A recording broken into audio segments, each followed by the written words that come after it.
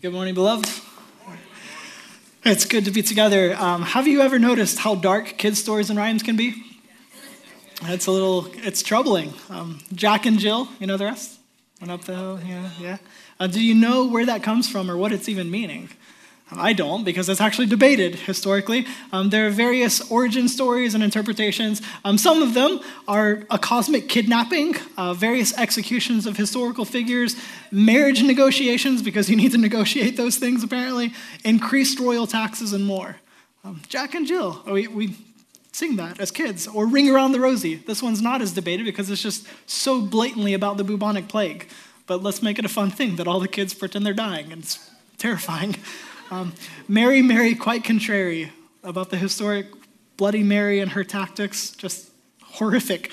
Or London Bridge is falling down. Like, what a fun thing to celebrate, right? London Bridge is falling down. That one's also highly debated. Could be a very, very old Viking attack coming in on London. Some people say historically it was actually the fact that there was a child sacrifice for the foundation of the bridge. That seems a little ludicrous, except that archaeologists found bodies on the foundation in 2007. That's a little troubling. Or it could just be the aging damage of the structure. But anyway, like all these things that we teach our kids and we sing and we celebrate and they're like, oh, it's fun and all this stuff. And yet it's terrifying.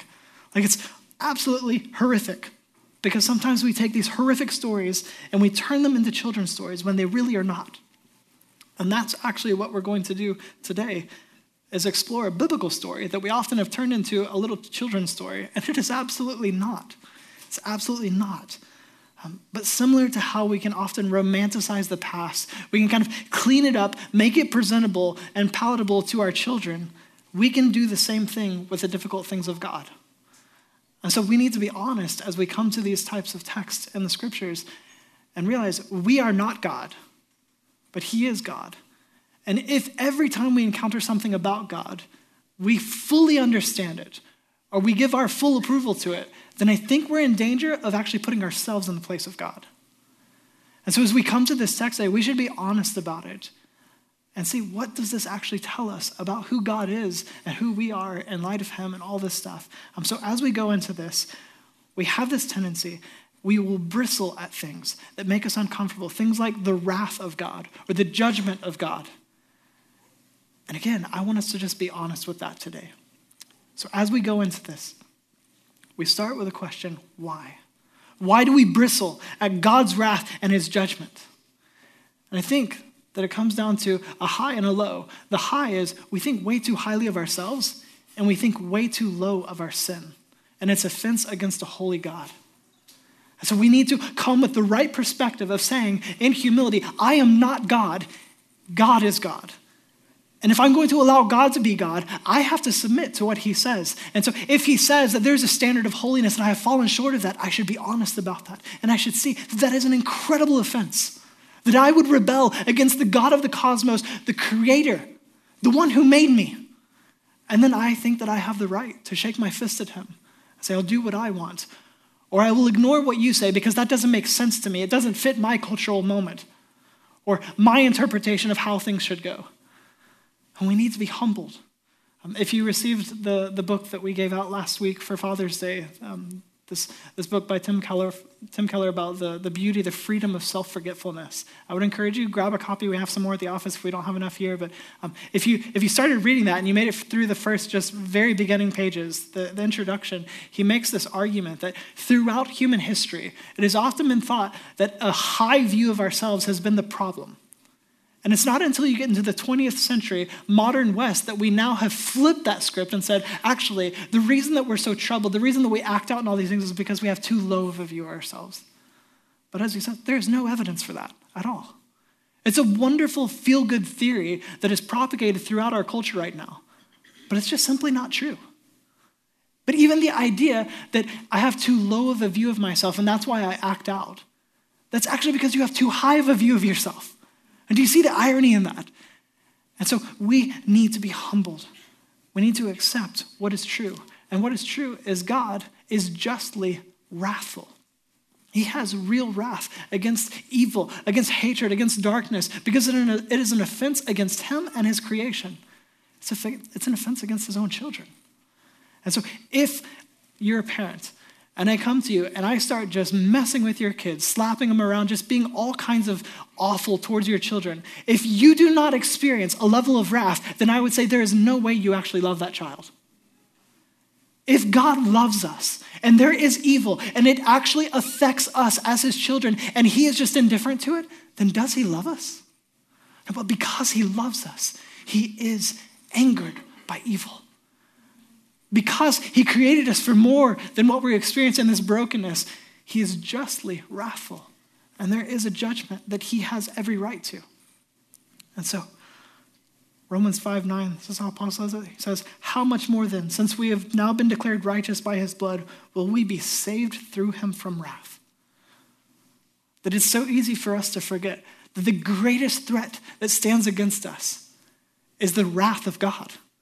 And yet the gospel, the good news, is that God has stepped in to take his own wrath on himself so that we would not have to face his wrath. What beauty. What a complex creator.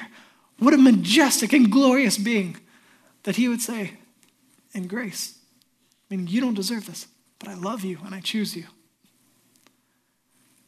That is the God that we're coming to. And so now let's step into this hard story. Turn in your copy of scripture to Genesis chapter 6. Genesis chapter 6, knowing that God's wrath is real, just, and the greatest that we should be aware of. This is where we pick up. So we've been going throughout this. We're looking at generations throughout the book of Genesis. And so we started with creation, and then we looked at Adam and the fall, and yet how even in the fall, God comes and he proclaims the gospel that there's hope. So you should be looking for the seed. A Messiah, a Savior, a rescuer is going to be born of woman. So now we're reading scripture, looking for that one. Who's going to be the one to turn this back around? Because we have fallen, we fell prey to the serpent, his devious schemes and all this stuff. And so now when we're supposed to rule over creation, creation has ruled over us and it's broken, it's fractured. We have fallen short. We have marred the image of God that we were made in. And now we come forward now. And look where we pick up, chapter 6, verse 5. When the Lord saw that human wickedness was widespread on the earth, and that every inclination of the human mind was nothing but evil all the time, the Lord regretted that he had made man on the earth, and he was deeply grieved. Then the Lord said, I will wipe mankind, whom I created, off the face of the earth, together with the animals, creatures that crawl, and birds of the sky, for I regret that I made them. Noah, however, found favor with the Lord. Mankind has multiplied. We are some generations now from Adam, and his sin has been imputed. It is literally like the adage, born this way, is true, and not just of a sexual preference, that we are born in sin. It is genetic. It has been passed down to us. All of us, as the descendants of Adam, are born in sin. We have this tendency towards evil, and we are in rebellion. We're in separation from God. And now, the world has grown in population, and God looks out at it and says, human wickedness is widespread. Every inclination of the human mind is nothing but evil all the time. And so God regrets creating us. Mankind has multiplied as the species has multiplied, and so did its wickedness. We come to a very dark place. And yet, there's this figure Noah. This figure Noah, whose name means peace, who stands in contrast. And we talked about that. The idea is God created us for shalom, this Hebrew idea of peace that we lose in the English translation, that it's not just the absence of bad things, but it's the flourishing of life. It's goodness. It's being with life. And so we're supposed to eat from the tree of life, not the tree of knowledge of good and evil that's associated with death. We're supposed to be with God, who is life. And now, having lost that peace, here's a man who is peace. And he has favor in the sight of God. He stands in contrast to the rest of creation. But let's be honest, this is incredibly hard. And this throws so many questions into our tight, well-formed theology. God regretted making man? The omniscient God who knows all things, past, present, and future? What does this mean? And I think it's important for us to acknowledge that this is an anthropomorphism, which is a fancy term to say that sometimes we speak of God in language that we can understand as humans, so that we can understand what is happening here. And that this is one such example. But it's still so hard to think this is the point at which creation has come. That God now regrets having made man. And he makes a plan for getting rid of this, to wipe the face of the earth clean. And now turn with me to chapter 6 and down to verse 9. It says, these are the family records of Noah. Noah was a righteous man, blameless among his contemporaries. Noah walked with God. And Noah fathered 3 sons, Shem, Ham, and Japheth.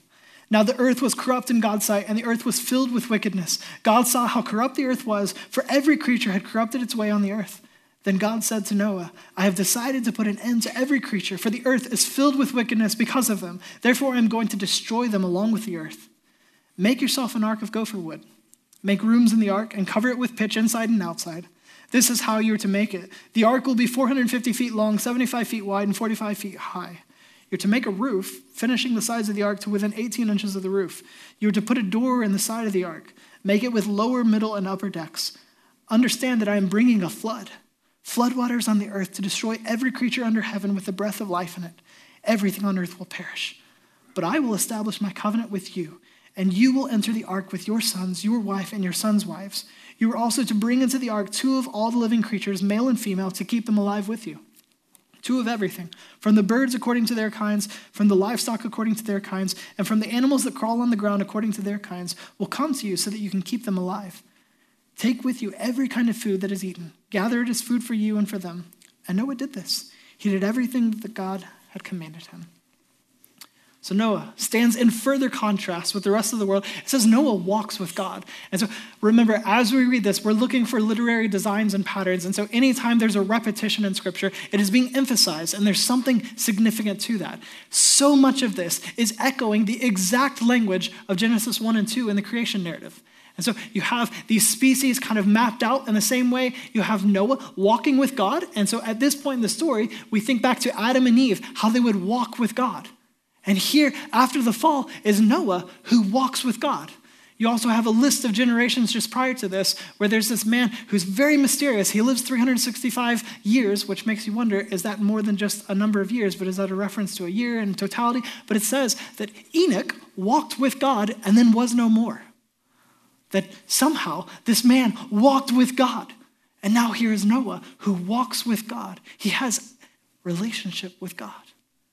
Remember that we were broken, separated from God in the fall. Because of our sin, there was a separation, and we had to be brought back with life somehow. And he showed us that it's going to be through sacrifice, that we would have to put our trust in something beyond what we can do and trust entirely in what God can do. And that is the only way back to life. And these guys have found it, to where they're back with God, walking with God. How? Spoiler alert, faith. That they're trusting in God and not in themselves, and they find themselves walking with God. But Noah, in this contrast, is walking with God, and God gives this plan, which is all about decreation. He's undoing, using the language of creation. He's undoing and then saying he will recreate, that he's going to do this reset. And we have to wonder, though, but the promise, remember? Genesis 3:15, the promise of the seed, someone, the offspring of the woman, is going to crush the head of the serpent, even though his heel is going to be bruised. What about that promise, God? We're supposed to be looking for that one. Is Noah that one? How is this going to happen? If you wipe the face of the earth clean. And he says, this is going to be your salvation. You're going to build a boat, an ark. It's going to be massive. 3 levels. You've been on a cruise? I haven't, but it looks impressive. When you got multiple levels, it's like you're going to bring 2 of each kind and then some others that are going to be for sacrifice, but you're going to bring and you're going to preserve life in this vessel so that you and your family will start over. And so the promise still stands, but now it has been narrowed that the world's population has grown and grown and grown, and we're looking and there is no one. The rescuer is not here. And then God says, enough is enough. We're going to reset. But the promise still stands. It's now going to be coming through this family. We're going to narrow it back down again. So Noah believes God, and he obeys. Now look at chapter 7, jump to verse 11 as we continue in this story. Noah has prepared the ark. He's gone through all, doing everything as he was told. The animals have come. And now, verse 11, in the 600th year of Noah's life, in the 2nd month, on the 17th day of the month, on that day, all the sources of the vast watery depths burst open. The floodgates of the sky were opened, and the rain fell on the earth 40 days and 40 nights. On that same day, Noah, along with his sons Shem, Ham, and Japheth, Noah's wife and his 3 sons' wives, entered the ark with him. They entered it with all the wildlife according to their kinds, all livestock according to their kinds, all the creatures that crawl on the earth according to their kinds, every flying creature, all the birds and every winged creature according to their kinds. 2 of every creature that has breath of life in it came to Noah and entered the ark. Those that entered, male and female of every creation, entered just as God had commanded him. Then the Lord shut him in. Again, do you hear the language echoing the creation narrative? And then the Lord shut him in. The decisive act of God himself, that the Lord shut him in to protect and preserve him. And God's promise stands. 17. The flood continued for 40 days on the earth. The water increased and lifted up the ark so that it rose above the earth. The water surged and increased greatly on the earth, and the ark floated on the surface of the water. Then the water surged even higher on the earth, and all the high mountains under the whole sky were covered. The mountains were covered as the water surged above them more than 20 feet. Every creature perished, those that crawl on the earth, birds, livestock, wildlife, and those that swarm on the earth, as well as mankind. Everything with the breath of life in its nostrils, everything on dry land died.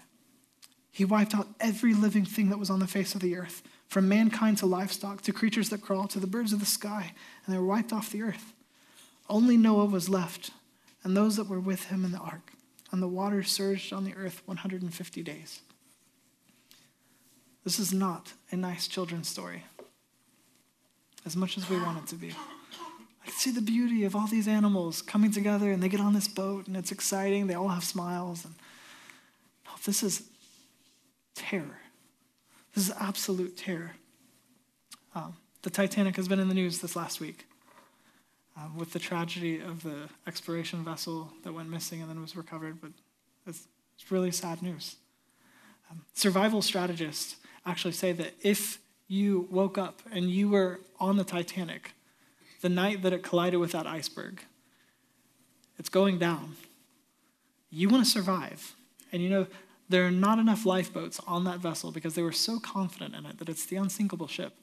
A lot of people are going to die. You want to get to a lifeboat. And so we think through all the strategies of how do you get from this part of the ship to that part of the ship, get on a lifeboat before other people and all this stuff, if you have the greatest chance of survival. And mind you, because of kind of the class division of like what you paid to get on this thing, there are actually hidden passageways that the poorer people would not know are actually quicker points of regress. And so you have to get from woken up in the dead of night to a lifeboat. Survival strategists say your best bet is to not leave the room for a few minutes. Stay in your room, deep in the heart of the ship. And what do you do in those few minutes? You put on your nicest clothes. And you do your hair, doll it all up, and you look as wealthy as you possibly can. It's worth sacrificing a few minutes to get dolled up so that when you make it to the lifeboat, you have a better chance of getting on that boat. Why? Because of the evil that's in our hearts, that we think that different humans are of varying worth and value. And so make yourself look like you're really important, and you have a better chance of getting on that boat. And you imagine, just like the Titanic, in this story, as you're running out of options, the only option was this boat that we watched this crazy man build for years and years and years, and we thought he's absolutely out of his mind. But now the sky has opened up, and it is literally flooding, and the earth has opened up, and there's water welling up out of the ground, and it's chaos. There's waves, and it's traumatic. It's this crazy, violent storm, and you realize, I've got to get to higher ground. And the more you get to higher ground, the more you're surrounded by other people also looking for higher ground. And suddenly, it becomes a fight that only one of us can be here, and it's going to be me. As you imagine the terror, the trauma of this event, as around the world, men, women, children, babies are drowning, and they're fighting for a chance to survive. And there's Noah and his family preserved on a boat. This is horrific, and we should be honest about that. This is divine judgment. It is absolutely just. That God has every right to judge. And so we keep going. Look at chapter 8, starting in verse 13. In the 601st year, in the first month, on the first day of the month, the water that had covered the earth was dried up. Then Noah removed the ark's cover and saw that the surface of the ground was drying. By the 27th day of the second month, the earth was dry. Then God spoke to Noah, "Come out of the ark, you, your wife, your sons, and your sons' wives with you. Bring out all the living creatures that are with you, birds, livestock, those that crawl on the earth, and they will spread over the earth and be fruitful and multiply on the earth." The end of the flood has come, and they have emerged from the ark. It is time to restart. And now look down at verse 20. Then Noah built an altar to the Lord. He took some of every kind of clean animal and every kind of clean bird and offered burnt offerings on the altar. When the Lord smelled the pleasing aroma, he said to himself, I will never again curse the ground because of human beings, even though the inclination of the human heart is evil from youth onward. And I will never again strike down every living thing as I have done. Do you see what God knew was still true of man? After this devastating act of judgment, Noah and his family come out of the ark. Noah starts to offer these sacrifices. Remember, there's 2 of each kind plus some others. There's not a lot of life left. And he's taking life and offering it to God. Great value now. And what does God see is still true? He says, I will never again curse the ground because of human beings, even though the inclination of the human heart is evil from youth onward. Still knows that this is still true of man. And I'll look at the first verse of chapter 9. God blessed Noah and his sons and said to them, be fruitful and multiply and fill the earth. So despite knowing what is still true of man, God renews the cultural mandate going back into the garden. Except this time, it's only the portion about multiplying, not the part about subduing and taking dominion. This act of ruling in the image of God still cannot happen rightly because we are still marring the image of God. We have still this broken, unfit image. Something still must come and make this right. And so we're still looking for the one who will come and turn this around, who will be the Messiah, who will be the Christ, the Savior, our salvation, the one to be a true human. We're still waiting for that one. And we go down to verse 8 in chapter 9. Then God said to Noah and his sons with him, understand that I am establishing my covenant with you and your descendants after you, and with every living creature that is with you, birds, livestock, and all wildlife of the earth that are with you, all the animals of the earth that came out of the ark. I establish my covenant with you that never again will every creature be wiped out by the flood waters. There will never again be a flood to destroy the earth. And God said, this is the sign of the covenant that I'm making between me and you and every living creature with you, a covenant for all future generations. I've placed my bow in the clouds, and it will be a sign of the covenant between me and the earth. Whenever I form clouds over the earth and the bow appears in the clouds, I will remember my covenant between me and you and all the living creatures. Water will never again become a flood to destroy every creature. The bow will be in the clouds, and I will look at it and remember the permanent covenant between God and all the living creatures on earth. God said to Noah, this is the sign of the covenant that I've established between me and every creature on earth. Still knowing, again, what is in man's heart? It is evil. God makes a promise. God makes a covenant. He says he will not destroy every creature by a flood of water ever again. And then he gives a sign, a reassurance, a promise, something to look to as a reminder of this promise from God, of this covenant. It's going to be a bow. And the Hebrew word for bow there can mean rainbow, and contextually we know that that's clearly what he's referring to, a rainbow in the sky. All these colors, fragmented light coming out to show different colors. And yet the Hebrew word for bow also means bow as in a weapon. That God would put his bow in the sky as a reminder that I will not again destroy the earth with a flood. I love the way that Sally Lloyd-Jones, who wrote the Jesus Storybook Bible, we highly recommend it for families, but it's kind of a retelling of stories throughout Scripture, and it does a wonderful job of being honest about the brutality of some of these stories like this, but always pointing to what they're really intended to show us. And this is how she concludes this story, having told about the flood and Noah and his family being preserved through the ark, and then God making this promise. It says, and like a warrior who puts away his bow and arrow at the end of a great battle, God said, see, I have hung up my bow in the clouds. And there in the clouds, just where the storm meets the sun, was a beautiful bow made of light. It was a new beginning in God's world. It wasn't long before everything went wrong again, but God wasn't surprised. He knew this would happen. That's why before the beginning of time, he had another plan, a better plan. A plan not to destroy the world, but to rescue it. A plan to one day send his own son, the rescuer. God's strong anger against hate and sadness and death would come down once more, but not on his people or his world. No, God's war bow was not pointing down at his people. It was pointing up into the heart of heaven. that this covenant of grace that God is making with Noah and saying, here's the sign of this covenant, that when you see the rainbow, when you see the bow, you remember that I am promising you I will not destroy the world like this again. But instead, it's grace. And it's undeserved favor is pointing to yet another covenant of grace. This idea that the rescuer, the salvation of all of humanity, all who would put their trust, their faith in God would come. And it would be the Son of God. That Jesus Christ, the Son of God, co-equal, co-eternal with the Father, would step into humanity as human and yet as God.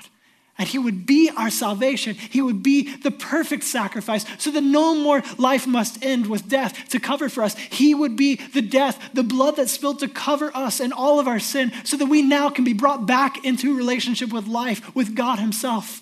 This is the glory of the gospel, the good news that you cannot earn the favor of God, and yet he gives it freely. When you deserve wrath, when you deserve condemnation, we deserve the judgment of God, he says, I love you. And because I'm just, there is a consequence for this. But because I love you and I'm merciful and I'm gracious, I'll take the consequence on myself. And so Jesus came and he lived a sinless life. And then he died the death that you and I deserve. Nailed to a cross. The record of debt that stood against us has been erased because it was nailed to a cross. He became our sin so that in him we might become his own righteousness. He has given us his glorious righteousness. He's covered us. He's washed us with his blood. And now we're free. And we're back in relationship with God by faith, not by anything that we can do. Entirely what God has done in this covenant of grace. It is all by grace through faith that we are saved. And this is why the author of Hebrews, the preacher, as he's called, he says, by faith Noah, after he was warned about what was to come, yet not seen, and motivated by godly fear, built an ark to deliver his family. By faith, he condemned the world and became an heir of the righteousness that comes by faith. How does righteousness come for us? The same way that it came for Noah. Same way that it came for any of the saints throughout human history. It's by faith. It's putting your trust in God, not in what you can do, but only what God can do and has done for us. Noah was considered righteous by faith. Not because he was really good at keeping rules, but because he put his trust in God. He trusted God for salvation. And God has given this rainbow as a sign of the covenant that God has made in grace. And again, a rainbow. Like this is a prism, and it functions the same way that water does. And so as the light passes through the prism or it passes through water, it fragments. And so as it comes out, you see on the ceiling that it starts to separate into various colors, that it starts as white light, and as it passes through the prism, as it passes through water, it fragments, and you see the spectrum of light displayed. And God wanted us to see that. Every time we see a rainbow, that we're reminded of the grace of God. And I know it's June, and there's so many things happening in our culture right now that we see a rainbow and we think, what? But when we look to God's word, what is the rainbow supposed to do? It's to remind us of the grace of God, that he won't pour out his wrath in the same way again. And he offers salvation that comes through faith. And so when we see rainbows, they should be significant to us. But we also ask, where else do we see rainbows in Scripture? If this is supposed to be a very significant thing, where else do I see a rainbow in Scripture? Let me take you a crash course very quickly through the rest of Scripture. Prominently in two places, we see a rainbow. This is Ezekiel having a vision of heaven, a vision of God. He says, something like a throne with the appearance of lapis lazuli was above the expanse over their heads, speaking of these weird creatures that are around the throne. And on the throne, high above, was someone who looked like a human. Who would that be? On a throne looking like a human is Jesus. And yet this is way before Jesus Christ, the Nazarene, walked on this earth. From what seemed to be his waist up, I saw a gleam like amber with what looked like fire enclosed it all around. From what seemed to be his waist down, I also saw what looked like fire. There was a brilliant light all around him. The appearance of the brilliant light all around him was like that of a rainbow in a cloud on a rainy day. This was the appearance of the likeness of the Lord's glory. When I saw it, I fell face down and heard a voice speaking. And Ezekiel sees this vision of God. And what is surrounding God on this throne? A rainbow. Or John in exile on Patmos, when he receives this revelation of Jesus Christ, he says, immediately I was in the Spirit, and there was a throne in heaven, and someone was seated on it. The one seated there had the appearance of jasper and carnelian stone. A rainbow that had the appearance of an emerald surrounded the throne. So what is it that every time someone gets a glimpse into the throne room of heaven, where God is seated, that around that throne there's a rainbow? Why would there be a rainbow there? But first, what is that throne? What is this throne? There are many references to thrones throughout Scripture, but what is this throne that's in heaven where God is seated? Hebrews, again, the preacher, he says this. He says, therefore, since we have a great high priest who has passed through the heavens, Jesus, the Son of God, let us hold fast to our confession. For we do not have a high priest who is unable to sympathize with all of our weaknesses, but one who has been tempted in every way as we are, yet without sin. Therefore, let us approach the throne of grace with boldness, so we may receive mercy and find grace to help us in a time of need. What is this throne surrounded by a rainbow? It is a throne of grace. It is a throne of grace, the ultimate display in Christ. That when you see the rainbow and we see a vision of heaven and the throne of God is surrounded by a rainbow, that, well, we go back to this story, this horrific story, and then this beautiful promise in it. That what is the rainbow supposed to do? It's to remind us of this covenant of grace and a greater covenant, a new covenant that is coming. The new covenant is Christ and his blood. So we think back as light passes through a prism, passes through water and the waters of judgment, out comes this fragmented light that becomes a rainbow. And surrounding the throne of God, to see the throne of God, you must pass through the waters of judgment. You see the rainbow. And what is surrounding the throne of God? This high priest who stands as a mediator and says, this is how you get here, Kevin. You don't get here by getting good enough. You don't get here by trying hard enough. You don't get here by cleaning up your act or putting on a mask because you really can't clean up your act. You only get here through Christ. He is the rainbow. He's the one that allows us to come into the presence of God. We only come to God through Jesus Christ. So when you see the rainbow, you think, glory to God. What a gracious God that he in grace would say, I promise, I'll make a way. And this is entirely in grace. You can't deserve this, but I love you. I love you so much. Let it be a sign forevermore. I love you. Be reminded of this. There's a God who loves you. We see the throne through the lens of grace. It's not about seeing a bunch of colors. It's about seeing the grace of God that allows us to that throne. And it is Jesus, his spilt blood that covers us, washes us, and brings us in and says, you're mine. I love you. So we come to God through Christ, who took our judgment on himself. That's the only way in. And when we see a horrific story like this, don't stop there. Because the wrath of God is just. His judgment is just. And we will all stand in judgment one day. But the promise of God is see the rainbow. I love you when you don't deserve to be loved. And I've made a way. So you can come back, you can be with me, and it is through Jesus Christ, through him alone. So put your trust in him. Confess to be a sinner. Turn from your sin. Confess him to be a Lord who is mighty to save. Believe that he died and he rose again so that you could have life everlasting with him. And we're going to celebrate baptism, and I'm going to try not to cry because it's my son. But when you go into that water, the waters of judgment, that we identify with Christ and his death, and we come out alive forevermore with him. Like he came out of the waters of judgment. He's alive, and he's called us to life. And so can we share that? Can we proclaim this good news? We believe it, but then we share it. In 2 Peter says, Noah was a preacher of righteousness. As we conclude, I just want to ask you, Christian, who do you share this good news with? Because the world needs to know this covenant of grace. The world needs to know that the only way is through Jesus, that he loves us that much, that he literally loved us to death. Because Noah had to build an ark, and we don't know. A lot of people have conjectures of how long it took him to build this ark. We don't honestly know, but a long time. That's a really big project to do by yourself. And you imagine how much ridicule he faced as people are like, out in the middle of a field, huh? Building a boat. Right. That's the crazy guy.